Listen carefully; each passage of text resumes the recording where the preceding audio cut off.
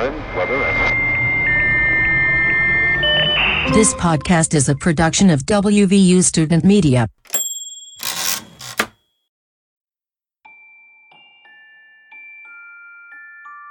You're listening to the Haunted Halls of WVU. Have you ever heard the faint sound of a cow mooing on the WVU downtown campus? WVU has some crazy stories, and this is one of them. Appalachian storyteller Jason Burns is here to tell the true story of this haunted hall.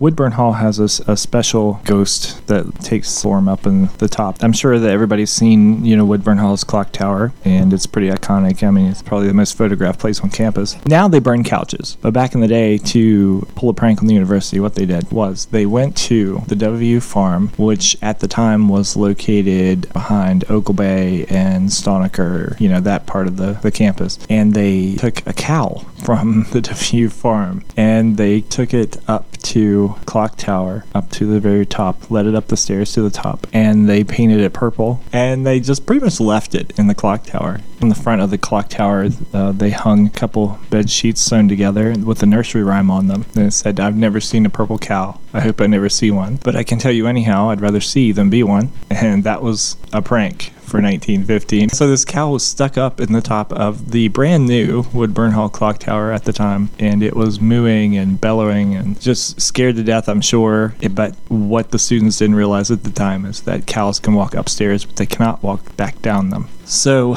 the cow was up there for a few days, and I'm sure it made quite a mess in the clock tower. And the story goes that they couldn't figure out how to get the cow out of the tower, at least in one piece. So they killed the cow and brought it down out of the clock tower to the lawn in front of Woodburn, and they had a barbecue. I'm kidding. Okay.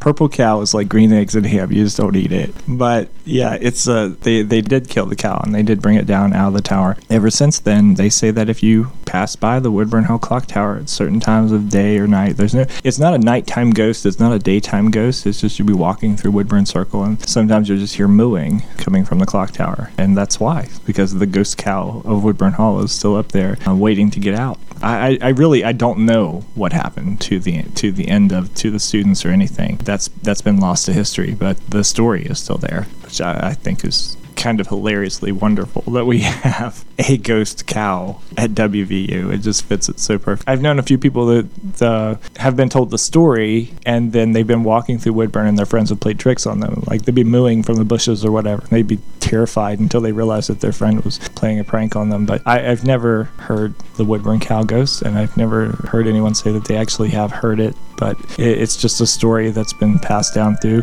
the generations. This podcast was produced by Savon Hunter. To listen to more podcasts from the DA, go to thedaonline.com/podcasts. Time, weather, and... This podcast is a production of WVU Student Media.